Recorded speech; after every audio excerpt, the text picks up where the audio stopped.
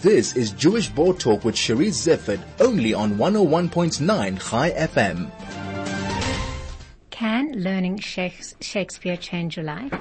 It certainly did for a group of homeless men when veteran actress Dorothy Ann Gould decided it was a skill she could teach them that would enable them to believe in themselves and to give them the confidence to find their own voice.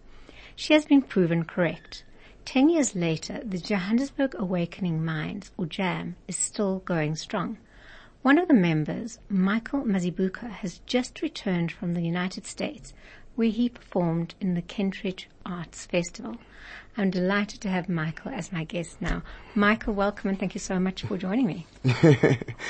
Thank you too I appreciate for an opportunity. Michael, How did you get to JAM? I got involved with JAM. It was 2016. I met one of our former member called Tando. I met him at the Market Theatre Lab because we used to go drama school together. So we met there, and he took me to JAM. He introduced me to Mom Dorothy. Yeah, and she welcomed me with warm hands, with Mom Dale. It was so very exciting. That's how I got into JAM. And then the rest is history. Michael, what did Shakespeare mean for you? To learn Shakespeare, what did it mean for you? It means a lot, because I come from a very poor, disadvantaged background. Whereby you're at school, you don't understand English, For me, it was a problem, English was a very big challenge. Where did you grow up, Michael? I grew up in Soweto and around Joburg, yes. But in Soweto, yes. So it was so hard, very hard, So, to understand English, it was a very, very challenging part, So I wanted to know English. That's how I got fell in love with the Shakespeare. So, by the time I was introduced at JAM, Mom Dorothy gave me a sonnet 25. I think it's 14-line poem by Shakespeare. Sonnet 25. So, I recited that poem, but it was so hard for me to understand. So she told me to translate the poem to my language, isiZulu.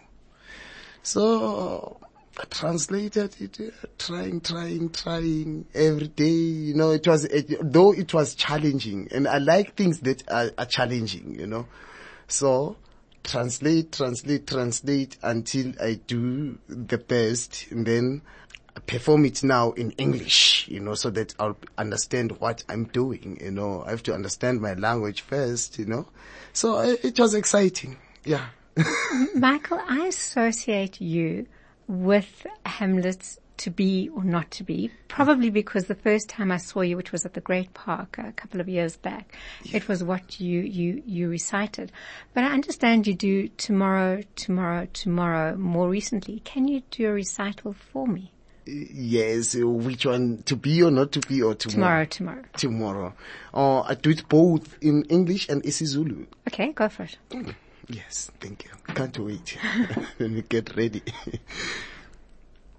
Tomorrow and tomorrow and tomorrow creeps in this petty pace from day to day to the last syllable of recorded time. And all our yesterdays have lighted fools the way to dusty death. Out, brief candle. Life is but a walking shadow, a poor player that struts and frets his hour upon the stage and then is heard no more. 'Tis a tale told by an idiot, full of sound and fury, signifying nothing. Kusasa, nakusasa, nakusasa. Kungena kunyonyoba usuku nosuku. kuyakuhlamvu lokugcina lwesikhathi esiqoshiweyo. Futhi zonke izinsuku ezedlule ikhanyele ithutha. Indlela eya obuqini lokufa. Cisha, khandlela emfushane. Impilo kodwa isithunzi esihambayo. Isidlala esimpofu esisiqhenya ngehora pheki wesigaba sabo. Futhi awuphindi uzwe lutho ngaso. Indaba nje eyashiwe isiphukuphuku esigcwele ukufuthelana nomsindo ungabonisi lutho. I thank you. Wow. Wow. So that was, if you just joined, Michael Mazibuko, who is a member of the Johannesburg Awakening Mind, reciting Tomorrow in both English and isiZulu. Michael, obviously acting, could I say that you are a natural? Yes, because I was born as an actor. Yes, my mom used to tell me that when I was young. That you are like Stumo, because there's this guy I used to watch called Stumo, Joe Maffel. He's the one who inspired me, you know. Yeah, I got the inspiration from. And then your skills obviously honed by Dorothy Ann Gould, who used Shakespeare as an opportunity to give you and your fellow actors a voice. Do you feel you found your voice now? Yes, you know. Yeah, I found my voice now, cause that thing of low self-esteem has moved out from my body. Now I have confidence. I am happy all time, you know. Yes, I have a voice now. So you went on to act in Generations. Yes. And more recently, you had the most, what I can only imagine, amazing experience to go to America and play in Kentridge, the Kentridge Arts Festival. Do you want to tell me a little bit about what it was like and what you did there? Yes. We went there. I was going to do hunger artist. I did hunger artist. Hunger artist. Hunger. Artist. A starving a showman by Francis Kafka. Right. Yes. So it was exciting. Every day. So where did you go? Where did you go? Milwaukee. Chicago. Right. Chicago, Milwaukee. Every day the theater was fully packed. Every day. And I made sure that every time I perform, I keep my performance high, improve everything. I kept on improving till the last show. How long were you there for? For a week. For a week. And yes. And in that week, how many shows did you do? I did 6 and 7, if I include the dress rehearsal. And what was it like working with William Kentridge? It was very exciting, you know, very exciting. I hope I'll work with him for more years. It was exciting, you know, very exciting. And it was your first opportunity to travel abroad? Yes, it was my first opportunity. And I thank Mom Dorothy and Mom Dale and Mom Lillian. Yes, cause, you know, without them, I don't know if I would ever go to America or not. Because, yeah, it's Gem. I'm proud of a Gem, yes. So when in America, and you obviously have experience performing here in South Africa, you have your, I imagine, the opportunities. I know you go to schools to perform, and I know you do it at various theaters, coffee shops, whatever. What was it like? What was the audience like? What was different for you in America? The different part was audience that they like art. They like art. They come out in numbers. I think that's why one of my shows tickets were sold out, you know. Yeah, I think that was the most different part. And the response was good, you know. Yeah, because, you know, here we have a problem, more special in our community where I come from. they like watching TV more than theater. So it's kind of like a historical, what you used to. Yeah.